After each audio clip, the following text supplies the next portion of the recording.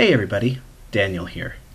Before we start into our dissection of Annihilation, y'all probably deserve a content warning, trigger warning, whichever nomenclature you prefer. Between the movie's content and themes, as well as our personal reflections, we discuss some potentially upsetting stuff, like depression, anxiety, self-harm, and suicidal ideation. It's an illuminating and ultimately positive conversation, but I just want to make sure it doesn't catch you off guard. Hope you enjoy the show.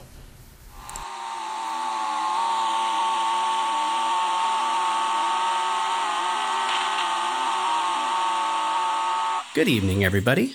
You're listening to Outside of a Dream, a podcast for the best in new horror cinema, video, and short fiction. I'm Daniel Link. And I'm Cameron Suey.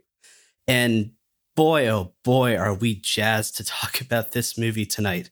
Mwahahaha. Yeah. So this movie came out roughly a month ago, and Cam and I are part of a Slack group full of horror nerds. And since the movie came out, we've all been gushing about it, swapping theories, pointing out details to one another. And so now the two of us finally get to sit down and talk about Annihilation, which is written and directed by Alex Garland. It's adapted from the book by Jeff Vandermeer. The book itself is the first in a trilogy, which Vandermeer calls the Southern Reach or Area X trilogy, but Garland started adapting it when it was the only book available in the series, and he treated it as a standalone work. So we're going to keep a lot of the book talk until the end of this episode. We're just mostly talk about what he intended to be a purely standalone work in the form of this movie. So this is the second feature directed by Alex Garland, the first being Ex Machina, which came out a couple of years ago. Did you see that, Cam? I have shamefully not seen Ex Machina, and I know that that's bordering on a crime at this point. So Garland has had a good career as a sci-fi creator. While this is only his second movie he's directed, officially that is, I'll get to that in a second, he wrote the script for Sunshine, which I'm a big fan of. He also wrote the script for 28 Days Later, which basically reinvented the zombie genre for the modern era. He also did the script for Dredd, the Judge Dredd movie with Karl Urban, though Karl Urban said recently that, oh yeah, Garland basically unofficially directed that. So a funny little note about that. God, I didn't know that. I feel like everything I learn about him, I can't conceive of the same person, the same Alex Garland being through 21st century cinema. It's just, he's got an amazing career. Yeah. Garland's work has always straddled the line between sci-fi and horror to some degree. Obviously, 28 Days Later, very much horror. Sunshine is a relatively hard sci-fi flick for the first two-thirds until it famously, or perhaps infamously, turns into what is basically a slasher movie in its final act. Yeah, it's basically a brutal collision of those two genres. And you have Ex Machina, which you haven't seen it, so I'm not going to say much, but there is a gradual but noticeable shift from sci-fi into horror throughout that movie. And this perfectly straddles the line between sci-fi and horror, in combining ecological sci-fi with body horror and cosmic horror as well. So let's get into summing this up. And I will say, if you have read Annihilation, the book, you haven't seen the movie, but you are planning to, just right off the bat, this movie is very different from the source material. So yeah, everything that I'm not going to go into further details at this moment, but basically everything I'm about to say will count as a spoiler, even if you've read the novel. So just be wary of that. So we start off in an interrogation room, and the main character, Lena, played by Natalie Portman, is being questioned by scientists. Lena is a biologist, a professor at Johns Hopkins University, and as we learn, a former soldier as well. And she is, what we learn in this opening dialogue, the sole returning member of an expedition she was on. And we come back to this interrogation throughout the movie in just little bits as a kind of framing device of her recounting these events to the scientist who's... Okay, I'm risking this. I'm starting this off on a tangent, but this is like... This is a theory of mine. And that is the scientist who's questioning her, Lomax, is played by Benedict Wong, an English actor. And Benedict Wong has like consistently shown up in some of the best sci-fi movies of the last decade or so. So He was a Navigator Trey in Sunshine. He has a very small part in Moon. He's one of the ship's pilots in Prometheus. He's the head of JPL in The Martian. Basically, at this point, not only is Benedict Wong like a really good actor, he's like a kind of walking seal of quality for good sci-fi nowadays. Oh, and he's got a cozy ride throughout the Avengers for the next couple of years, at least. Yeah, as well. As Wong. And he voices one of the main characters in the video game Prey. So that had me on board. So yeah, basically, as soon as I saw Benedict Wong in the trailer, I'm like, I'm in good hands. Yeah, absolutely. Yeah. So, but this interrogation kind of starts the movie off on risky territory because it's flat out saying Lena is the only survivor of these events. We know conclusively that 2 of her fellow team members are dead and that 2 suffered unknown or at least indescribable fates, which is a risky move because in horror, typically the tension is caused by wondering if a character is going to die, where they're telling you straight up front, no, these characters die or suffer like really bad fates. You're right. It is extremely risky to lose that tension right away. But I think, when you talk about spoilers for this movie, in a lot of ways, you can describe the entire plot to someone and that's not going to deeply affect or ruin their viewing experience. No. It's not so much the details of it, because those are also, played with in interesting ways. One of the things that I love about that framing device is that you are hearing this entirely from Lena's point of view, and it takes you a long time to realize that might not be a reliable narrator. Yes. And I think that to me is the sort of the grace of that framing device. Mm-hmm. And also it kind of turns the question of if the shoe is going to drop to when the shoe is going to drop for these characters. And there's a different kind of dread in that. Like I saw Seven for the first time as a teenager, knowing full well about the thing in the box ending. But even knowing what was going to happen to that certain character, I still felt sick to my stomach watching it. So sometimes there is the dread of knowing of that dramatic irony. Right. What you're waiting for is the how, and that becomes the tension. Mm-hmm. So Lena starts recounting these events, and to this purely visual, closest thing we have to a title sequence, we see a comet or some falling object of a type speeding towards Earth and impacting into the side of the lighthouse on the coast of Florida. Which is also another sort of fascinating undermining of the mythos. And from the very beginning, we see that whatever the source of the strangeness is absolutely an alien object. Mm-hmm. I mean, it is quite vividly shown to you in the opening sequence. And we cut to a microscopic video of cells dividing. And it's Lena teaching one of her courses at Johns Hopkins, talking about cancer cells. Specifically, they're looking at cervical cancer cells. And we learn that she has been living alone for the past year or so since her husband, Kane, has gone MIA, presumed dead. We understand that she is still in the mode of kind of combination grieving and denial over his fate. And yeah, she's kind of living this solitary life, crying, painting, listening to Crosby, Stills, and Nash. And that's what she's doing when suddenly Kane arrives home. And Kane is played by Oscar Isaac, who is, I'll just be on the record of saying, like, actually my favorite actor ever. No, yeah, and he's another one of those sort of seal of quality actors, at least especially in the last 5 or 6 years or so. And I think knowing the sort of range and energy that I am used to from him, what makes his appearance here so unnerving and spooky is that when he first walks through that door, he is, hollowed out. There's something deeply wrong with him. And I think knowing and liking Oscar Isaac makes that affect even more unsettling. Yeah, he's incredibly stoic and withdrawn, like to the point of complete emotional detachment. And it's very off-putting to Lena, add on top of the fact that he can't recount anything about where he's been the last 12 months. And then he takes a sip of water and he starts bleeding from the mouth. We smash cut to the 2 of them on an ambulance being rushed to the hospital. Kane just vomiting up blood everywhere now.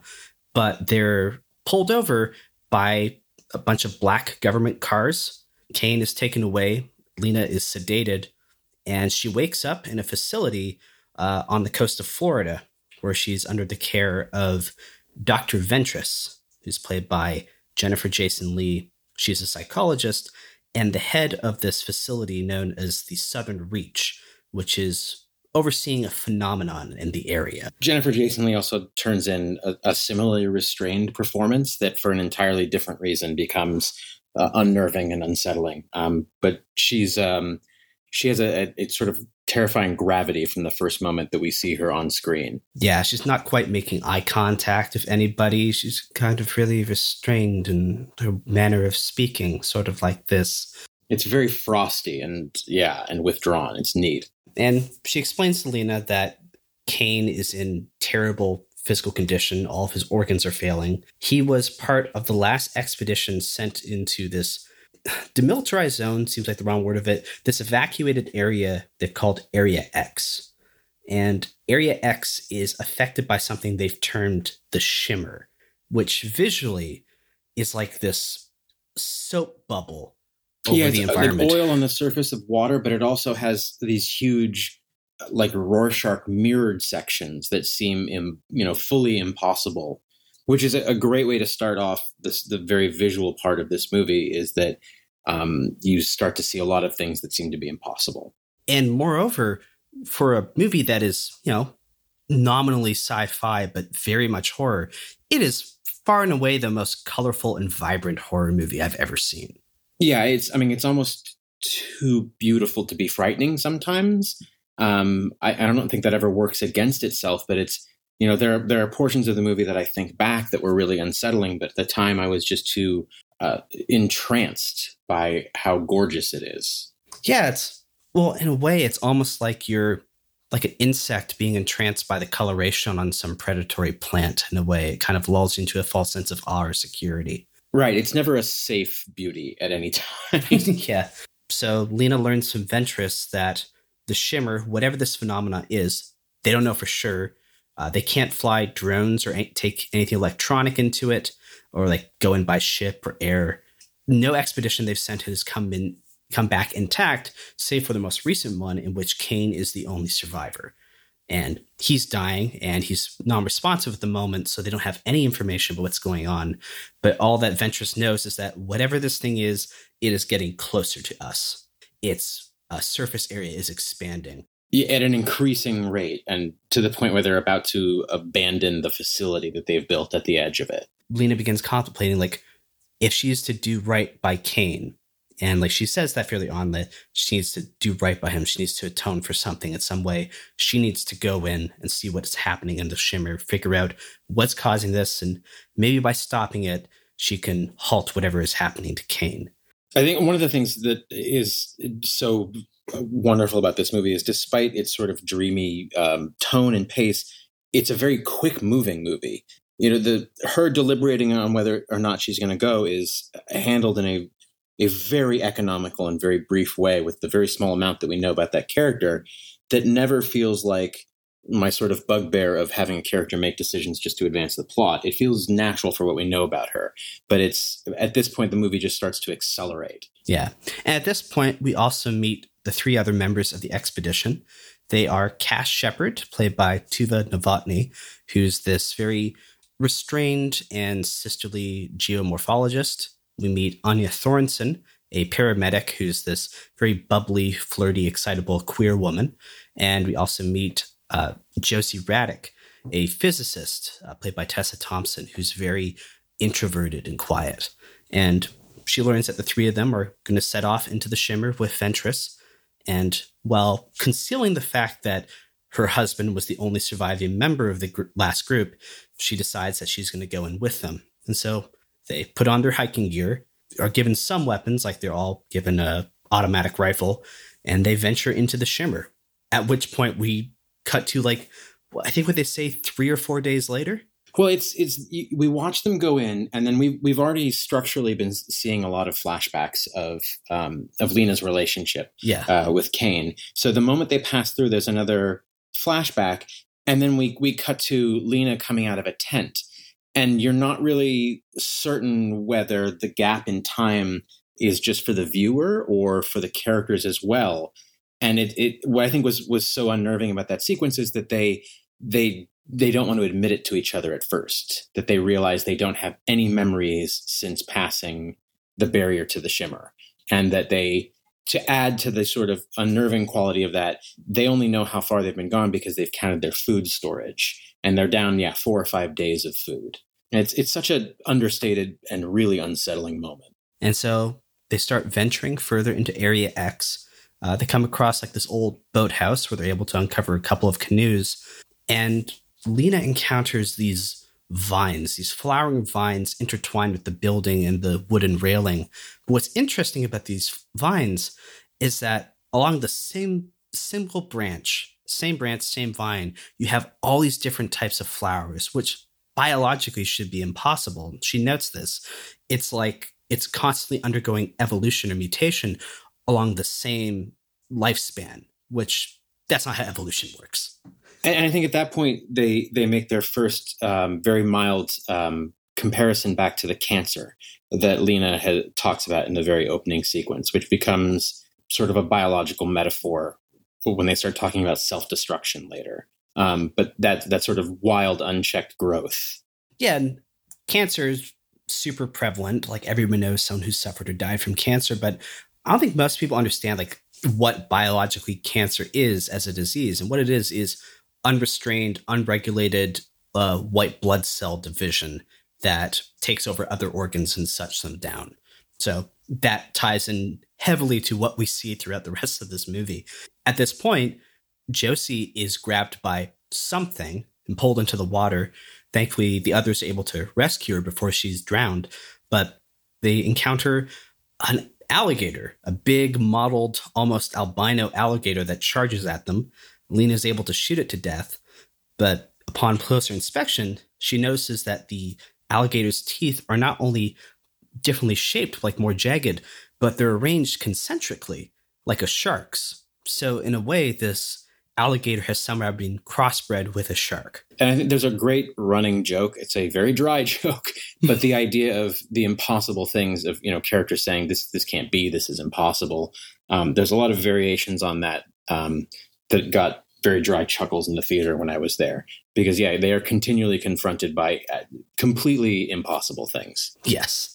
They're able to recover from this life-threatening incident, and they pile into the boats and they start canoeing their way across the waterways, at which point they start seeing more mutations and variations of life, like these neat little translucent eels or cancerous flowers or flowering cancers growing along trees. There's a fungal quality to a lot of those growths that I guess I personally have a weird phobia about funguses, which made this delightful for me. I mean, we've all played The Last of Us. We've all watched that Super Mario Brothers movie. The fear of fungus is entirely natural. Well founded. Yeah. And it's during this little boat ride where Cass and Lena are on the same canoe. And Cass kind of brings up the idea that pretty much everybody on this journey is kind of fucked up in some way, for lack of a better term. Cass notes that Anya is a recovering alcoholic. Josie is depressed and she has resorted to self-harm through cutting in the past, and that she herself has lost a daughter to cancer, and that she acknowledges my daughter died, but in a way who I used to be died as well. And now I'm like this different person traveling along this waterway in a different part of the world. And that's where they really start to touch on the themes of self-destruction that are very prevalent throughout this movie. Right. And at that point, Cass phrases it very specifically as suicide. And then later, when Ventress and Lena are continuing that conversation, Ventress is the one who clarifies, very rarely do people fully commit suicide, but we all engage in self-destruction at some level. And the thematic of that is tied in with cancer as well. Yes. And at this point, we don't really know what Ventress's deal is, but we've been getting hints at one of the reasons of what drove Lena to come out into Area X. And that is, we see through flashbacks that she has cheated on Kane before with Daniel, a professor she works with at Johns Hopkins, who's played by David Gyasi, another one of my favorite semi-obscure English actors, who's previously been in Cloud Atlas, the Wachowski sisters movie, and Interstellar. Oh, yeah. So they're able to reach the old Southern Reach facility. like this old abandoned bunker complex, which is being completely overgrown, not just by the flora, but by the weird flowering fungal cancer stuff everywhere. And there's one good close-up shot where you can see that just these little flowering bodies, these little spores are starting to twitch and move around. And they go into the old mess hall. They're able to find like an old roster from the previous expedition of basically watch shifts. Like, you're going to stay up and stand guard for this amount of time, and then you're going to take over by somebody else. And Lena sees Kane's name on one of them, though she restrains from saying, oh yeah, that's totally my husband. She's still keeping that kind of mum. And that's when Ventress finds an SD card marked for those that follow. Josie has a video camera. They pop in the SD card. And Cameron, would you like to have the honor of describing what you see? No, almost. It's at that point we've been lulled into this sort of uneasy beautiness. There's been a few sort of jump scares and some violence, but everything is so gorgeous. And what we're treated to is this incredibly dingy, dark, handheld shot of formerly soldiers, but people who are clearly not in any sense of the term in a good state of mind. Nope. One of them is tied to a chair, and he seems to be at least partially willing to be in that chair, while we see Kane, Oscar Isaac, and this seems to be very sort of critically profound and important for all of them that they film this. They're like reverent. There is something almost mystical about it. And that's something that I love about the entire movie, is that percolates at every element of it. There's something sort of profound at the edge of your perception that you can't quite put your finger on. And they seem to be right in the middle of that profundity. And he takes out a knife and he points to the fact that this guy in the chair's belly is squirming. And he very slowly and graphically opens his guts. And inside, what look like intestines at first are clearly moving of their own free will. Like eels. Yes, yeah. And then he washes his hand and he washes his knife, and it continues that horrifying reverent quality. Yeah, almost like, I don't know, like a priest washing his hands. And beneath it all is like this female choral music that reminds me of some of the music you hear in 2001: A Space Odyssey. Yeah. Yeah, I forget the composer's name, but yeah, the Hungarian, I believe. György Ligeti. There you go. That's exactly what it reminded me of as well. We can probably save a discussion of the music of the movie until the end, but I could probably do a whole podcast about that as well. Oh my God, yeah. But yeah, they're all very freaked out by the contents of that video. And after the fact, Ventress remarks to Lena, at first I was thinking you probably should have told them that Kane was your husband. After seeing that was probably a good idea you didn't. Yeah.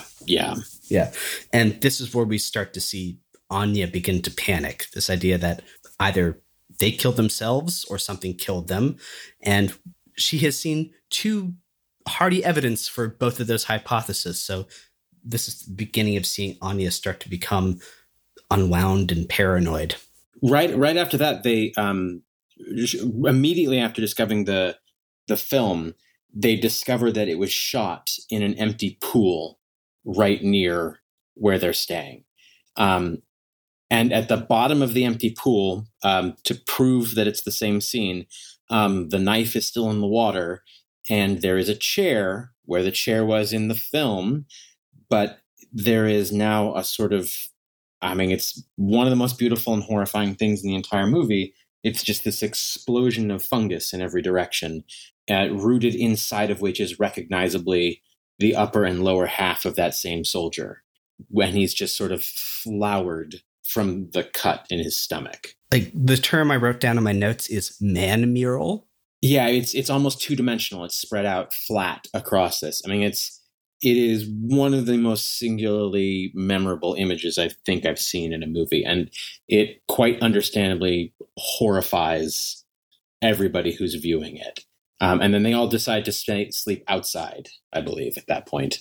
I can get behind that. And and horrifying people non-diegetically as well, because between this scene and the first videotape scene, like myself, the two ladies I saw this movie with, everyone in the theater was visibly and audibly squirming at this stuff. Yeah. Yeah, it is unflinching. Yeah. So yeah, they start taking shifts and they bed down in the old Firewatch Tower. And it's kind of funny seeing that Firewatch Tower and it being paired with some folksy guitar music, because I was having nice little flashbacks to the game Firewatch. Getting back to a simpler time. Yeah.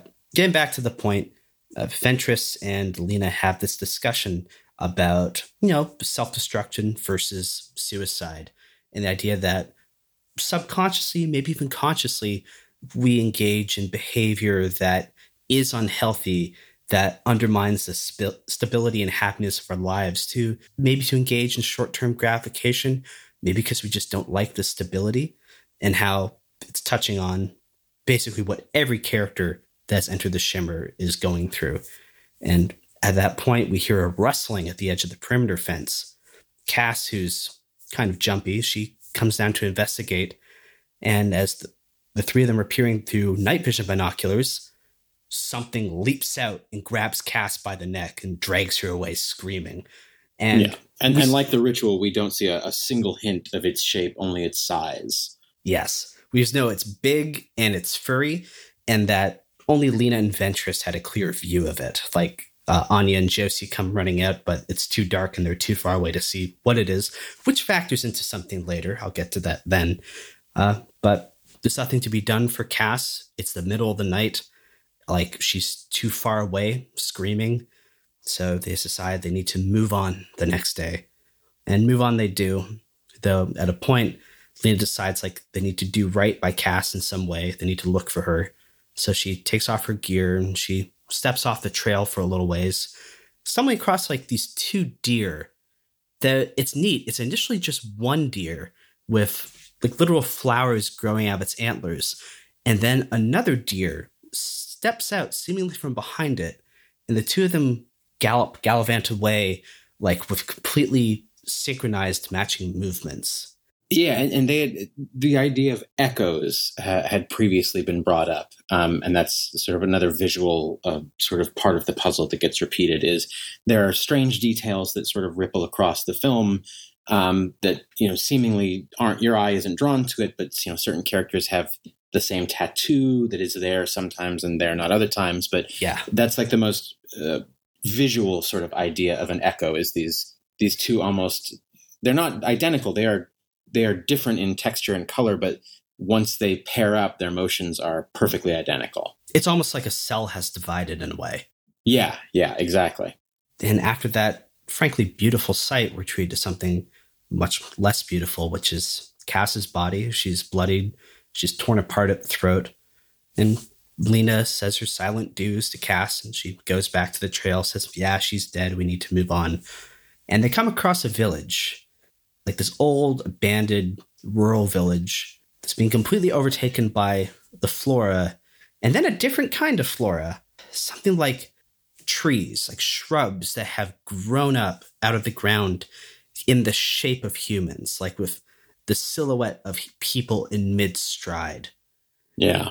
And that's where Josie, the physicist, she's kind of looking between them and the tree people. And she pulls out the radio. And previously, she didn't think that any signal was getting out of the Shimmer. And she realizes that the signal isn't blocked. The radio signal is being scrambled. And she hypothesizes that what the Shimmer is doing is acting like a giant prism in refracting, remixing, chopping and screwing everything inside of it. Everything from electromagnetic signals like radio to biological signals. So that's why you have a shark crossbred with an alligator. That's why you have these eel people and flower people. She specifically says, I bet you if we took a sample of these shrubs, they would have Hox genes, which are specific genes that basically tell the body of a vertebrate animal how to be assembled. Yeah, it's the dictating the sort of the layout plan. Yeah, the body plan. And that's when she kind of hits the nail on the head. It's this is happening to all of us as we're standing here. The Shimmer is refracting us biologically, mixing and matching us. It is already starting.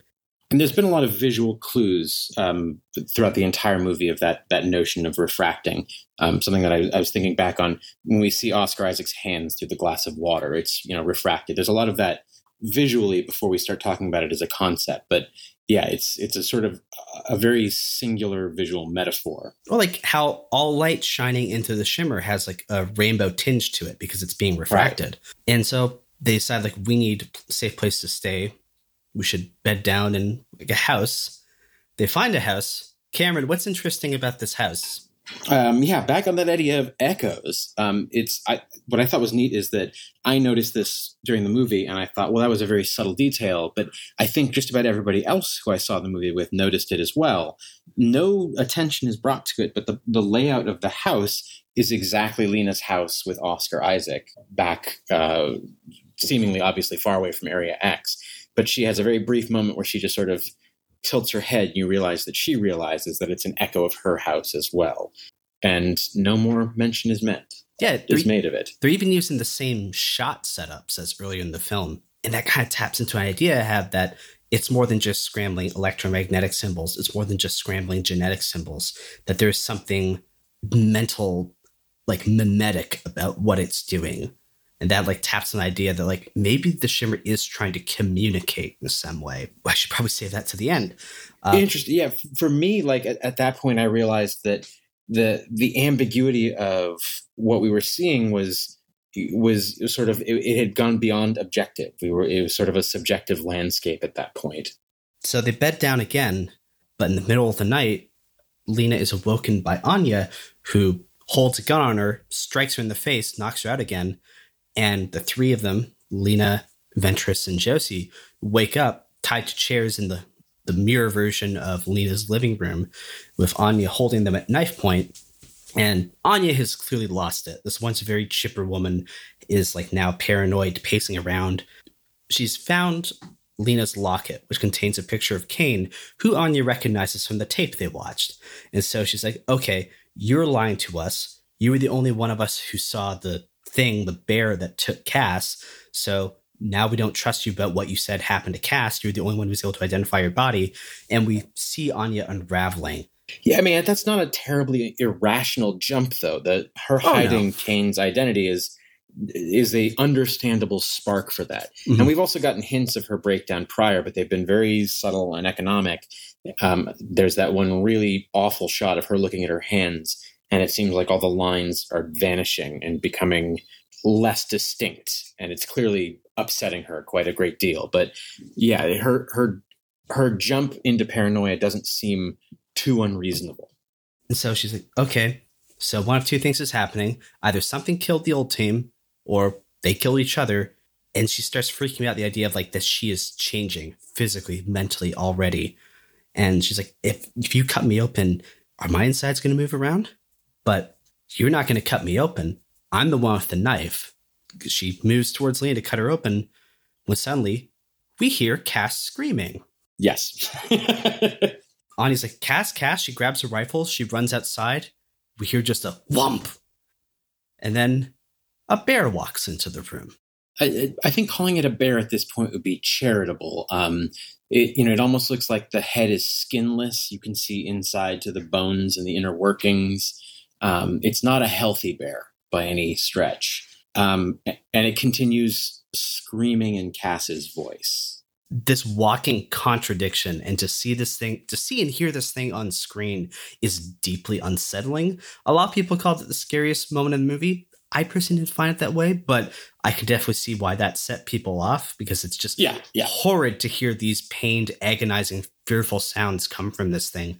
Also, if you look very closely at its weird exposed bear skull, at the very edge of it, you see the hints of a fused human skull as well. I saw that from a screenshot. Oh, boy. Yeah. I'm really looking forward to rewatching this movie. So, it sniffs around because it doesn't even sniff. It doesn't really have a nose. It's just listening very closely because it can't smell or hear anything. Though it goes to bite in on Josie's shoulder, at which point Anya rushes back in and starts firing at the thing. It charges her. She struggles it for a bit before it horribly rips her jaw off and kills her. It's very fast, but very gruesome. And she comes it comes back in the room, the cast bear, to attack Lena, but Josie's able to break through her bonds and just empties an entire magazine of her assault rifle into its head, killing it for good. Yeah. It's an incredibly well staged sequence as well, because the three protagonists are tied up.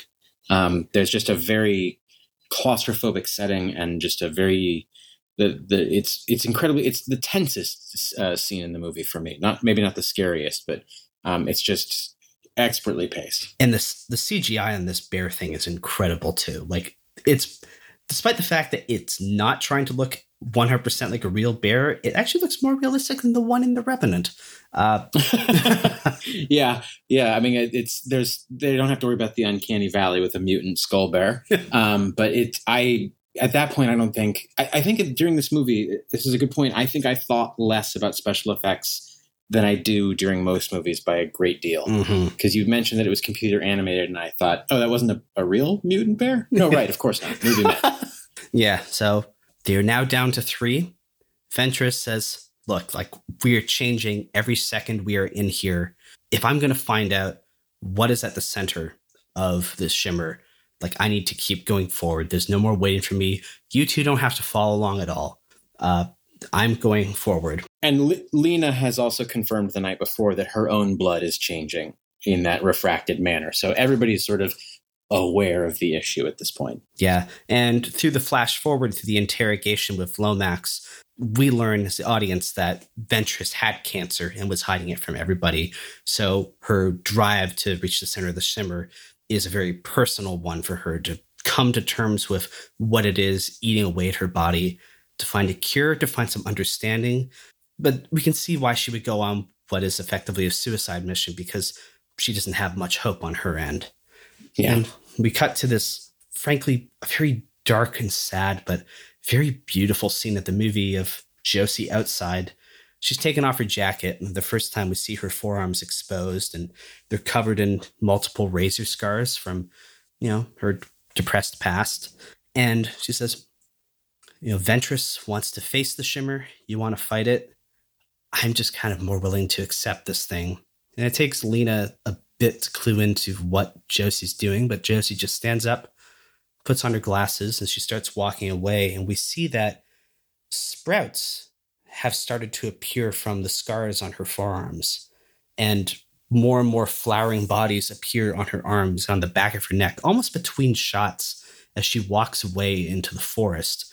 And Lena realizes too late what Josie's doing, that she's just submitting to the shimmer. And she chases after her through some brush and comes out the other side, and we don't see exactly what happens to Josie. We just you would expect a sort of distinct shot of the new human-shaped tree wearing a piece of Josie's clothing, but instead there's just a large group of these human-shaped trees, and Lena just accepts it as well and moves on. There's a real dreamlike quality to the entire movie, but it increases as they get closer and closer to the lighthouse. But the logic of this is sort of purely dream logic. I'm glad you remembered the sort of the diametric opposition that Josie had framed Ventress and Lena as two parts of, because I really liked that the Tess felt like she found a sort of measure of, Josie felt like she found a measure of sort of happiness, and it is a peaceful end for her. It's a peaceful. It's kind of a weird peaceful, because it is effectively like her committing suicide in a way, but this is a work of horror. I don't expect its characters to have very healthy, positive endings, so it's kind of consistent with the genre. And it's like a darkly beautiful scene. And so Lena is spent. She's reflecting on how she believes that Kane knew about her infidelity before he left, and the idea that maybe his knowledge of infidelity is what drove him on a self-destructive path to go on a mission on which there is a very unlikely chance of return, causes her to break down. But she's able to retain some resolve, and she reaches the beach with the lighthouse. And at this point, it's you and I having recapping the movie while providing little interpretations in between. But as soon as she reaches the beach and the lighthouse, we're getting to a point where we are describing literal events that happen but we could be completely differing on those interpretations of said events because it just becomes very abstract at this point. Yeah. The end of 2001 feels like an apt comparison in the sense of an ambiguous and almost wholly subjective series of images. Surrounding the lighthouse are these crystal trees that look almost like neurons as much as trees, but they seem to be made out of some crystal. Yeah, like quartz. Yeah, there is maybe one of the most unsettling images in the entire movie for me, simply because it's no attention or discussion is made of it. As she approaches the lighthouse, there are several bodies embedded in the sand in this almost ritual-like manner, where just the torsos and the pelvises are sticking up in a line, or just the heads or a row of arms sketching out some sort of glyph. Just no discussion of it. It just is a thing that is there, and it's sort of stuck like a bit of sand in my head for the next couple of weeks. It was one of the most unsettling things. It's vaguely artistic, and the thing about art, it's like kind of a form of communication, which kind of ties to my theory that the shimmer is trying to communicate or express itself in some way. Yeah. Basically, at this point, any one of the single scenes that follow on its own would probably be my favorite scene in any other given movie. But Annihilation just strings these amazing scenes, like 3 or 4 of them, like one behind another, into this larger climactic sequence. And okay. And I should say that I think for you and me, every one of these beats worked. Yeah. And I've talked to people who variously a single beat in this ending didn't work for them, or multiple beats didn't work for them. So I think our perspective is very much a target market for this film. And it is, I don't want to say challenging to assume like that we're awesome because we get it, but it is not easy. It's not handing you anything at this point. So maybe we should take a second and talk about something you and I have talked about before, but the concept of wonder terror. Yeah, I think that comes up a lot in that marriage of sci-fi and horror, is those things that are both beautiful and frightening at the same time.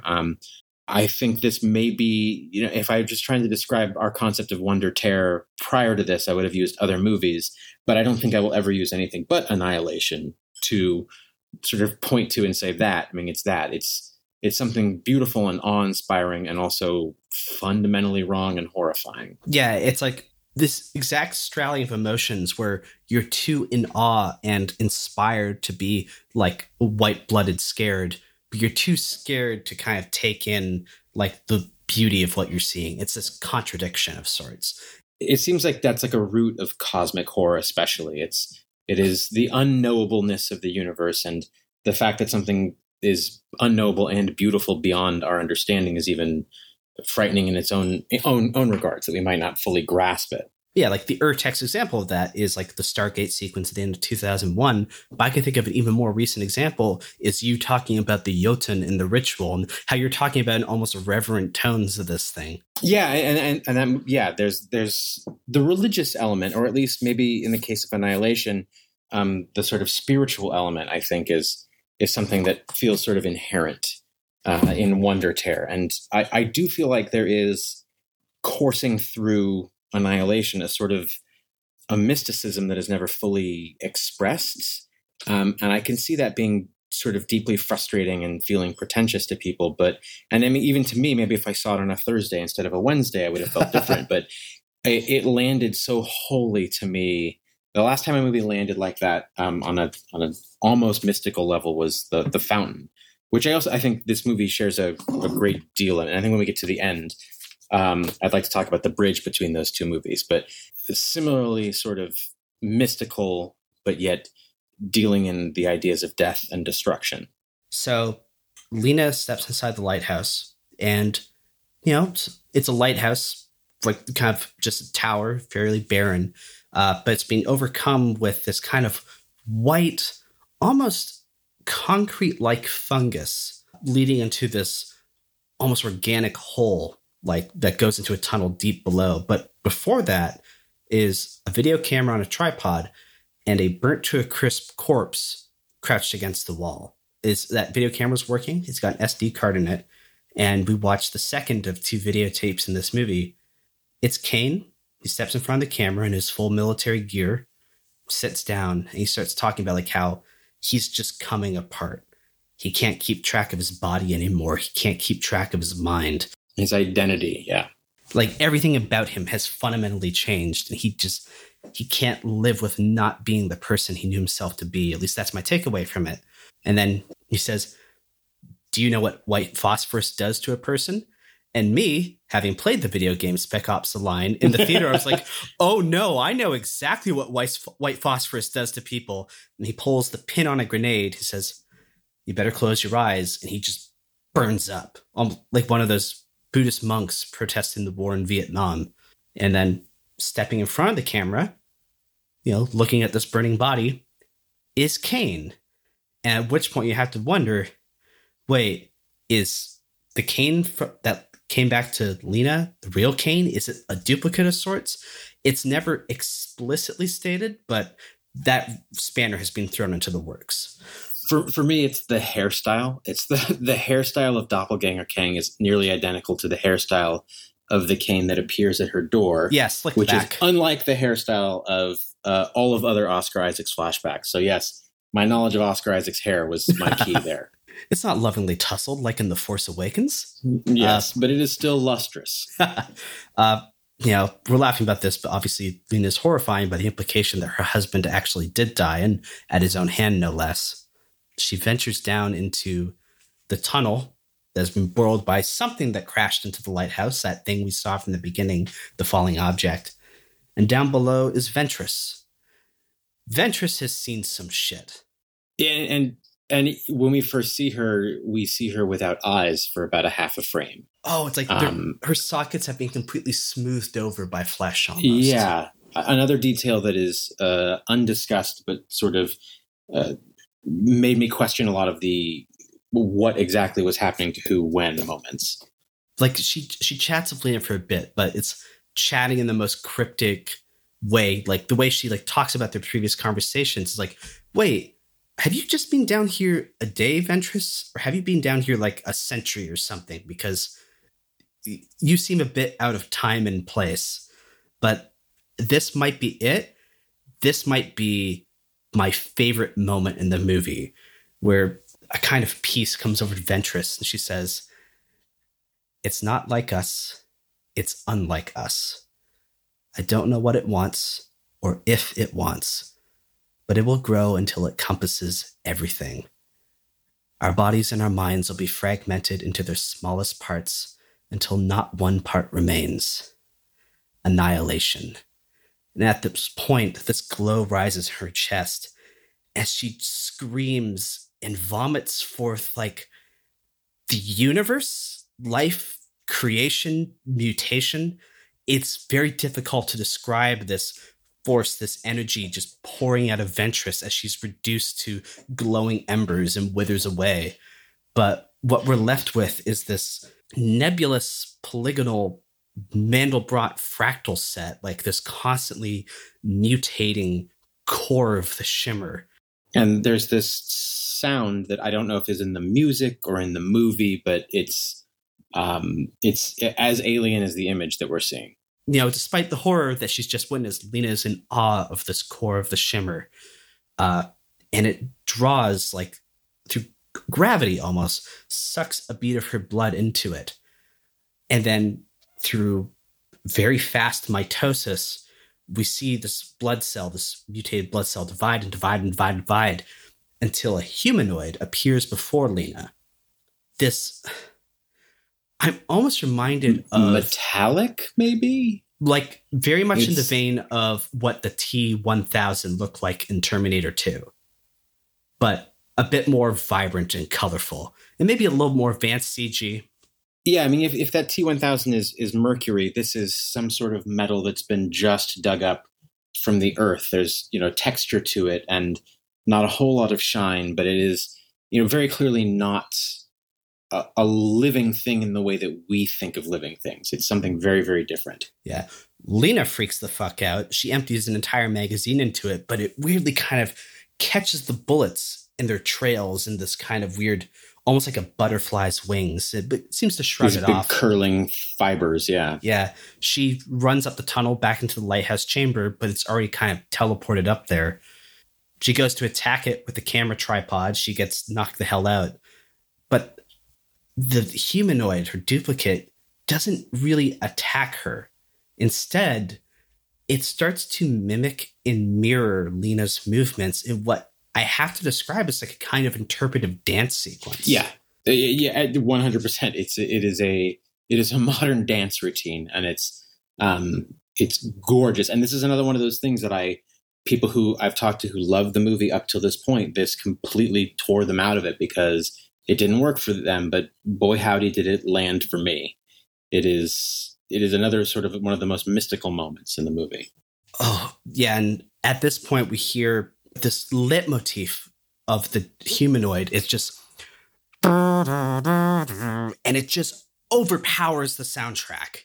Yeah, it's 5 notes. It almost sounds like an alien brass band. And I'm trying to remember who on Twitter mentioned that it may actually be a nod to the Close Encounters of the Third Kind. Oh, yeah. I don't know enough music theory to like transpose those and see how similar the two sounds are, but it is a sort of powerful, strange drum beat throughout the scene. Oh, and at a point, like Lena, like she's almost like crushed against the door by this thing as she tries to escape.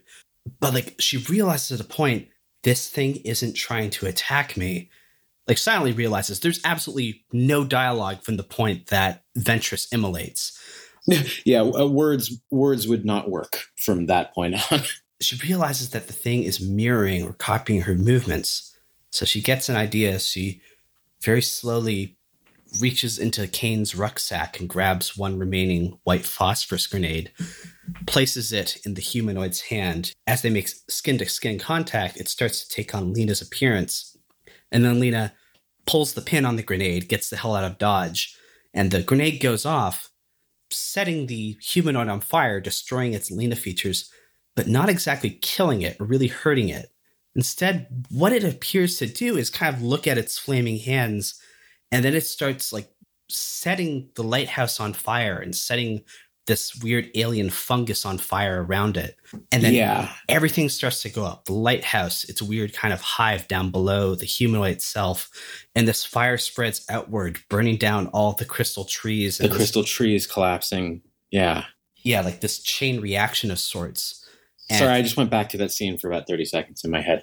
Yeah, it's stunning. And I think the most reductive reading of it is that quite literally, in mimicking her, she teaches it self-destruction. But what I think is so wonderful about this movie is that I think I've heard 5 or 6 different interpretations. Yeah. And I think the text has supported every interpretation I've heard, and the text has not favored any one interpretation. And I think a lot of movies that have that level of open-endedness to interpretation can also sort of feel mealy-mouthed and like they're not settling on something. But I feel like I have no doubt that Alex Garland knew what he wanted to say making this, and that it's not important what his interpretation was, but everybody has come away slightly different from it. Oh, it's the David Lynch method of, yeah, I do have a singular interpretation of this. I'm not telling you it. I am more interested to hear what you, the viewer, thinks. Yeah, I think that's something I've also moved away from a lot, is like the idea that there's a puzzle to solve or a solution. I think it's a lot more beautiful that there's not, that everyone has a solution. Mm-hmm. And so we cut back to what is now the present of Lena in the interrogation room of Lomax. And he's like, okay, so this thing was alien after all. So can you describe its form? Can you describe if it was carbon-based? Like, what was this thing's intent? Do we know anything about it? Like, was it trying to harm us? And Lena's like, I'm not sure it had an intent. I'm not sure if it was trying to harm us. Like, all we know is it was just changing things. Maybe not for the worse, maybe not for the better. Like, maybe it has a motivation we can't understand. Maybe it doesn't have a motivation at all. And it's almost like it's trying to teach the audience a lesson at this moment. Like, it's more about what you take away from this movie than a singular authorial message. Yeah. Yeah. And Lena is reunited with Kane, who has recovered in the aftermath of the Shimmer's destruction, or quote unquote Kane, she asks him, "Are you Kane?" He's like, "I'm not sure. Are you Lena?" And she doesn't answer them. The two just embrace in that hospital room, and it cuts between close-ups on their faces, and both of their irises and their eyes are shimmering, and the movie just ends. Yeah, which, I mean, I've heard described as a sort of twist ending, but it didn't feel like a twist to me. It felt like exactly what everything in the movie had been leading up to. Yeah. Whether or not, I mean, we have to accept that at the end, Lena is greatly changed by her journey. And I think that's something that they nicely theme throughout the entire thing. You know, it's the idea that you can't step in the same river twice. Every journey changes you. So we know she's changed pretty profoundly by the end, which makes you realize that her story of what happens in the lighthouse is deeply suspect. Yeah. Which I think is what makes that last ambiguous sequence, or one of the things that makes it so infinitely interpretable, is maybe that's only what this combination of the Shimmer and Lena want you to think happened, or any number of things. Do you want to talk about interpretations? Because I think you and I have different interpretations of the ending. Yeah, you were saying stuff about the fountain, so I want you to go first. Yeah, so I think The Fountain is another movie like this that deeply affected me in a way that for probably the first week or so after I saw it, I couldn't articulate why. The Fountain especially feels like a lot of those details were pulled from very specific interests that I had, especially at that time. I sort of felt this very strong connection to it. But I think one of the critical messages in The Fountain, I think is echoed a lot in Annihilation. And I think The Fountain is about the search for literal immortality.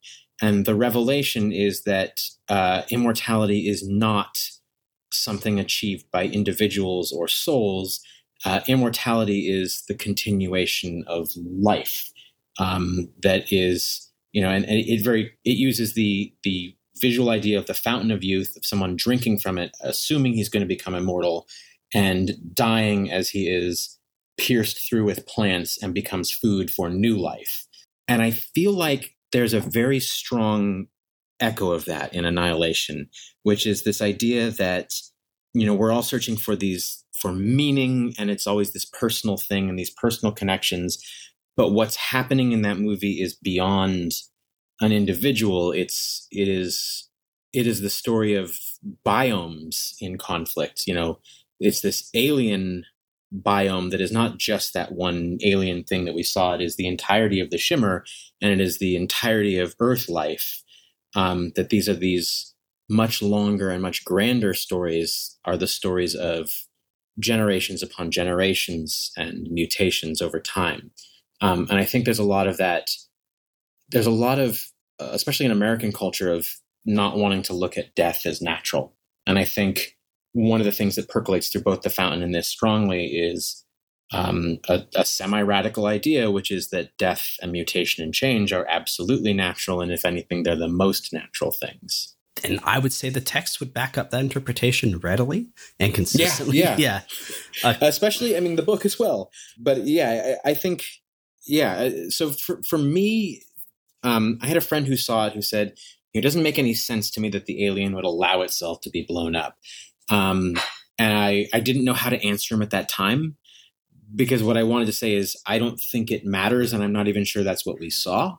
And again, I think it's part of that. If you're looking for a very clear solution, the movie is going to baffle you and undermine you. Just thinking about my own interpretation of it, I'm going to get pretty personal for a couple minutes here. Basically, for about 5 years, like roughly 2011 to 2016, I was kind of an absolute mess, like this depressive, anxious train wreck who didn't really advance anywhere, like in terms of emotional maturity or like professional responsibilities or anything like that, because I was engaged in like self-destructive behavior where I wasn't treating like my anxiety and depression in a constructive manner, basically just kind of engaging in short-term gratifying behaviors that would, in terms of spending and eating, that would actually kind of prolong my unhealthy lifestyle in the long term rather than finding constructive solutions to it. And I just remembered, like, after going through a breakdown towards the end of 2016, started climbing my way back up. And the winter of 2017, so say January, February, I remember standing at a bus stop in the middle of a snowstorm and just kind of thinking like, okay, what changes do I actually need to make in my life to get out of this place and become like a more like healthy, responsible, mature member of society?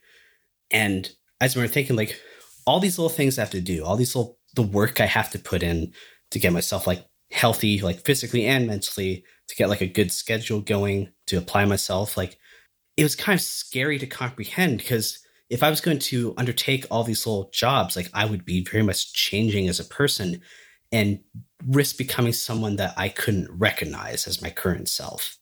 The idea that if I did want to engage in these healthier behaviors, I would be leaving behind who I was at that moment.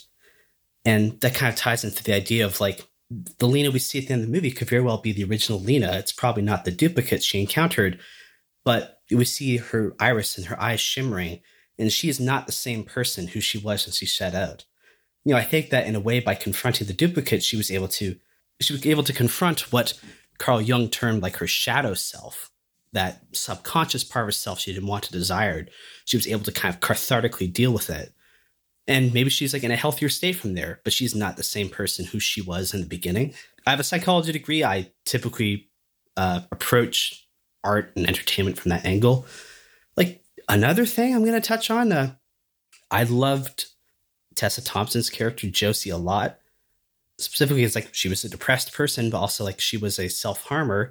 And if I'm going to get real fucking real for a second, I have been a self-harmer in the past. Thankfully, not in terms of like cutting myself, but I engaged in a lot of hitting, like pummeling myself in the head, like punches and slaps to kind of punish myself for like not behaving in a good or healthy way.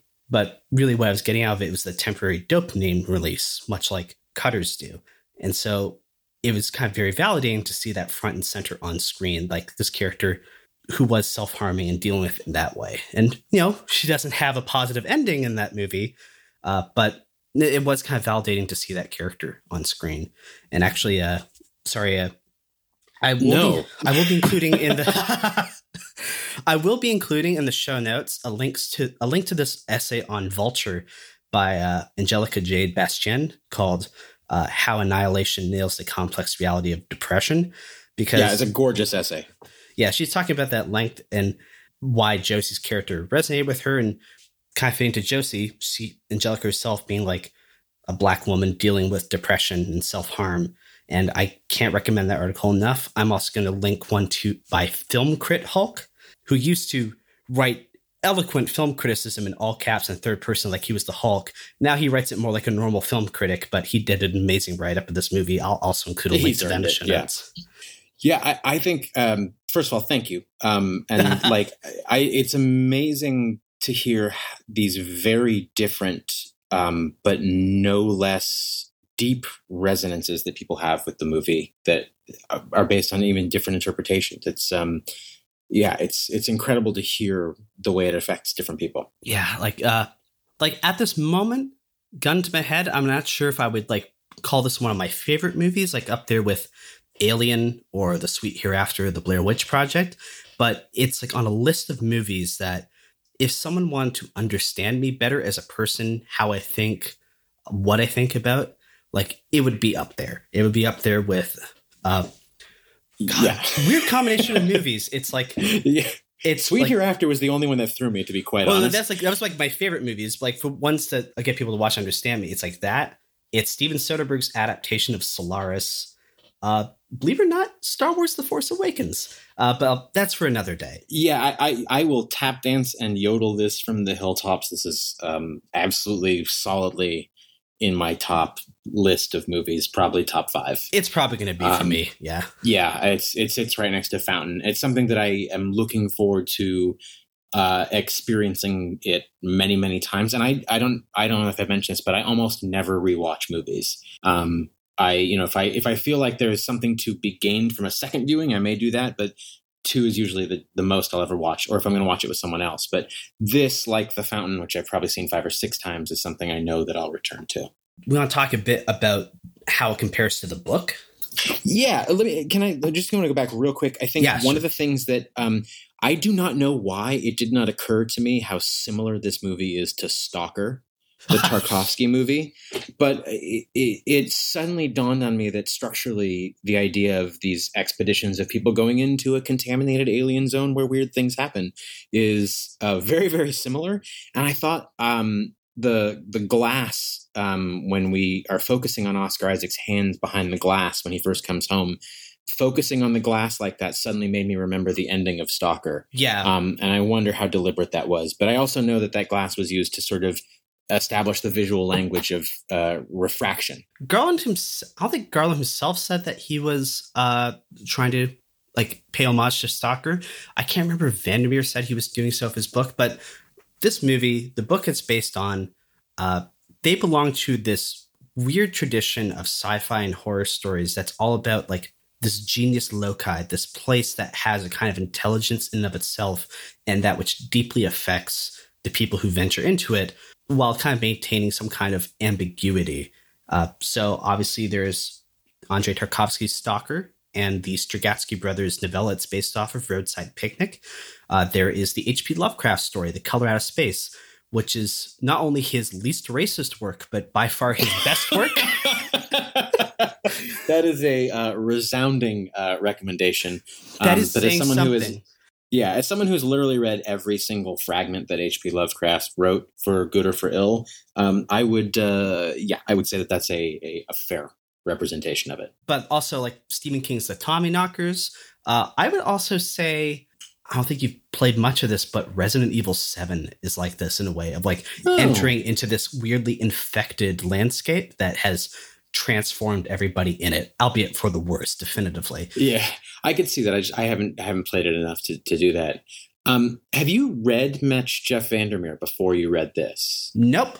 So all the Vandermeer I've read has been Annihilation, the first book in the Southern Reach trilogy, Authority, the second book, and I'm about a quarter or a third of the way through the final entry, Acceptance. That is it. So Annihilation is the first book by Jeff Vandermeer I have finished.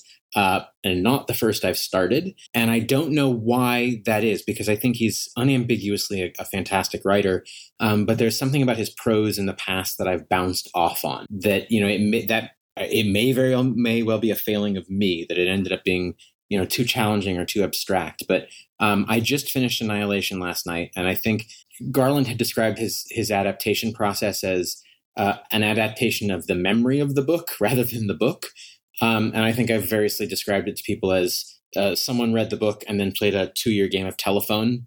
And then somebody got the other end of it and had a nightmare about that and then made a screenplay. It is, aside from the basic structure of characters venturing in and these sort of same archetypes, and then the idea that there is a lighthouse where some sort of answers are to be found, there's not much more that's similar about these two stories. It is a very, very different book.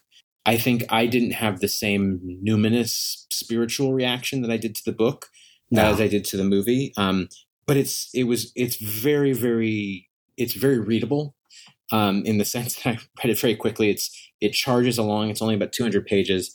It leans far more into the weird fiction and body horror of its roots. It doesn't quite lean into that 2001 territory like the movie does.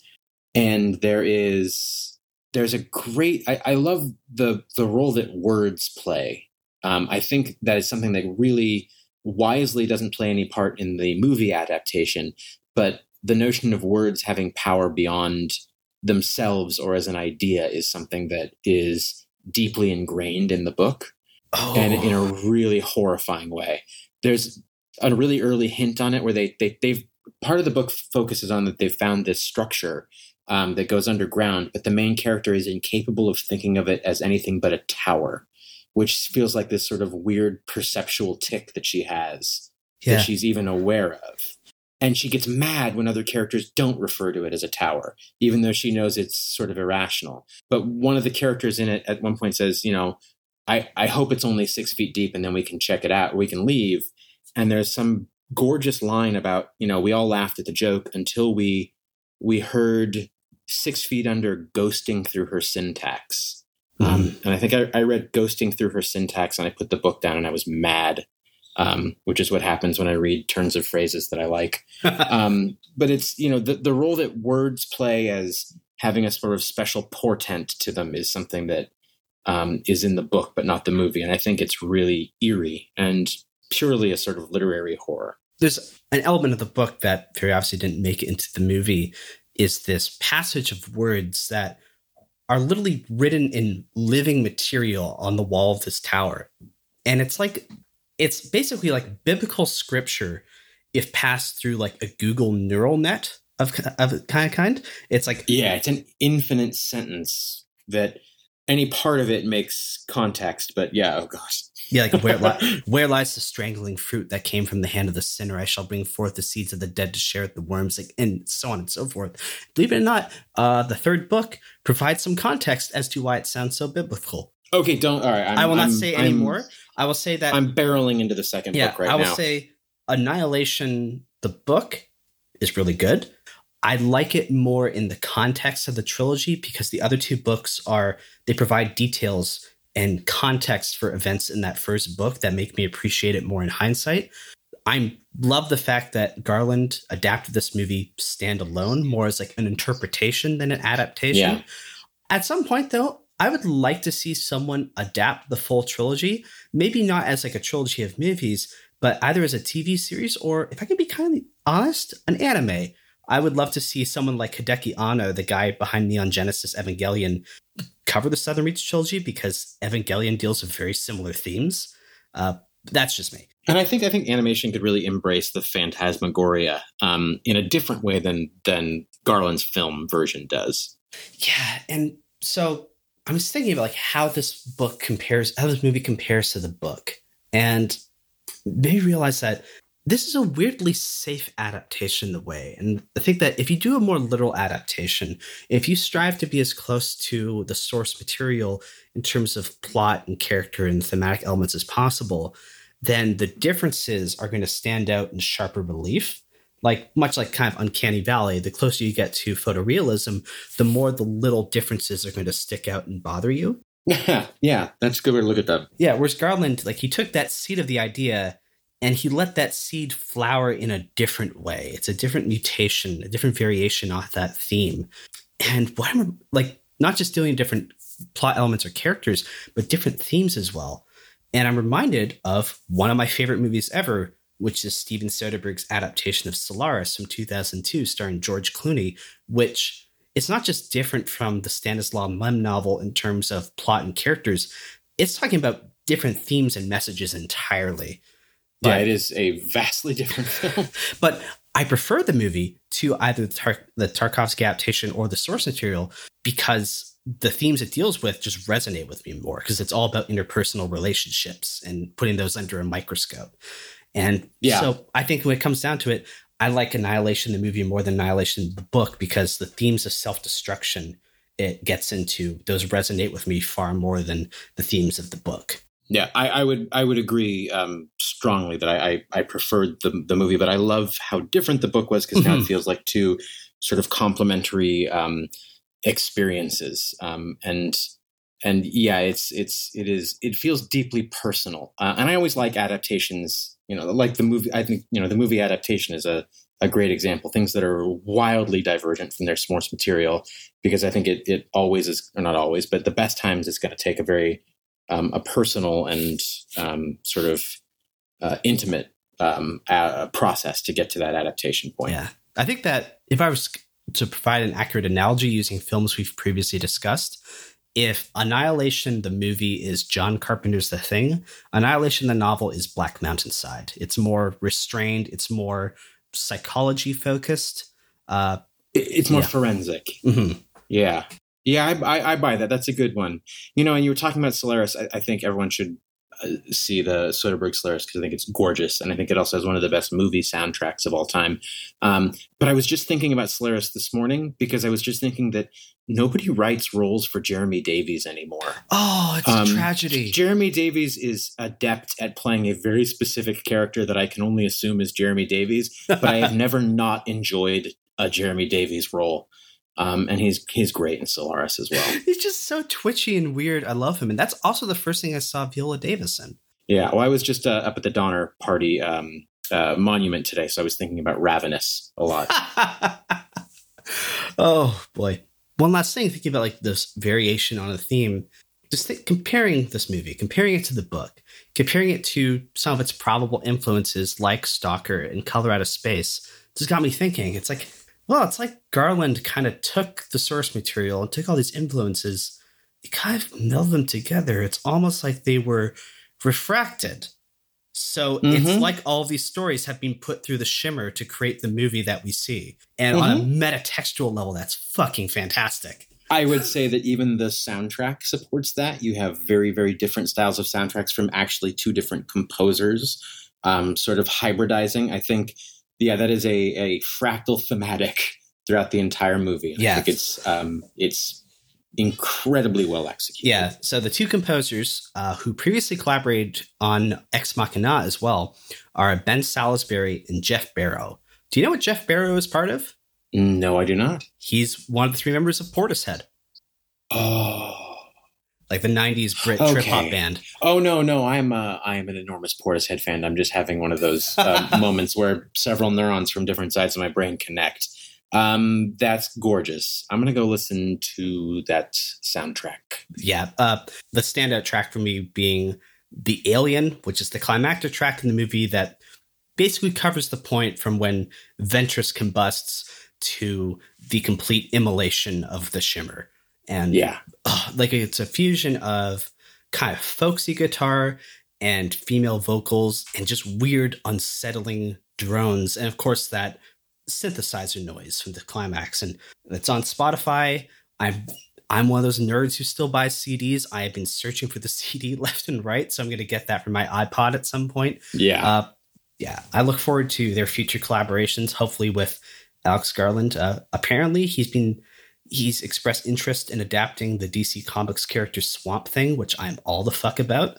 You know what? Give him everything, as far as I'm concerned right now. Annihilation. Jesus, I love the hell out of this movie. I can't wait. Yeah. Like I said, probably top 5. If you're hearing the sound of my voice and Annihilation is still playing in the theater, it is something that I very rarely say that movies should be seen in a theater, but this definitely is one.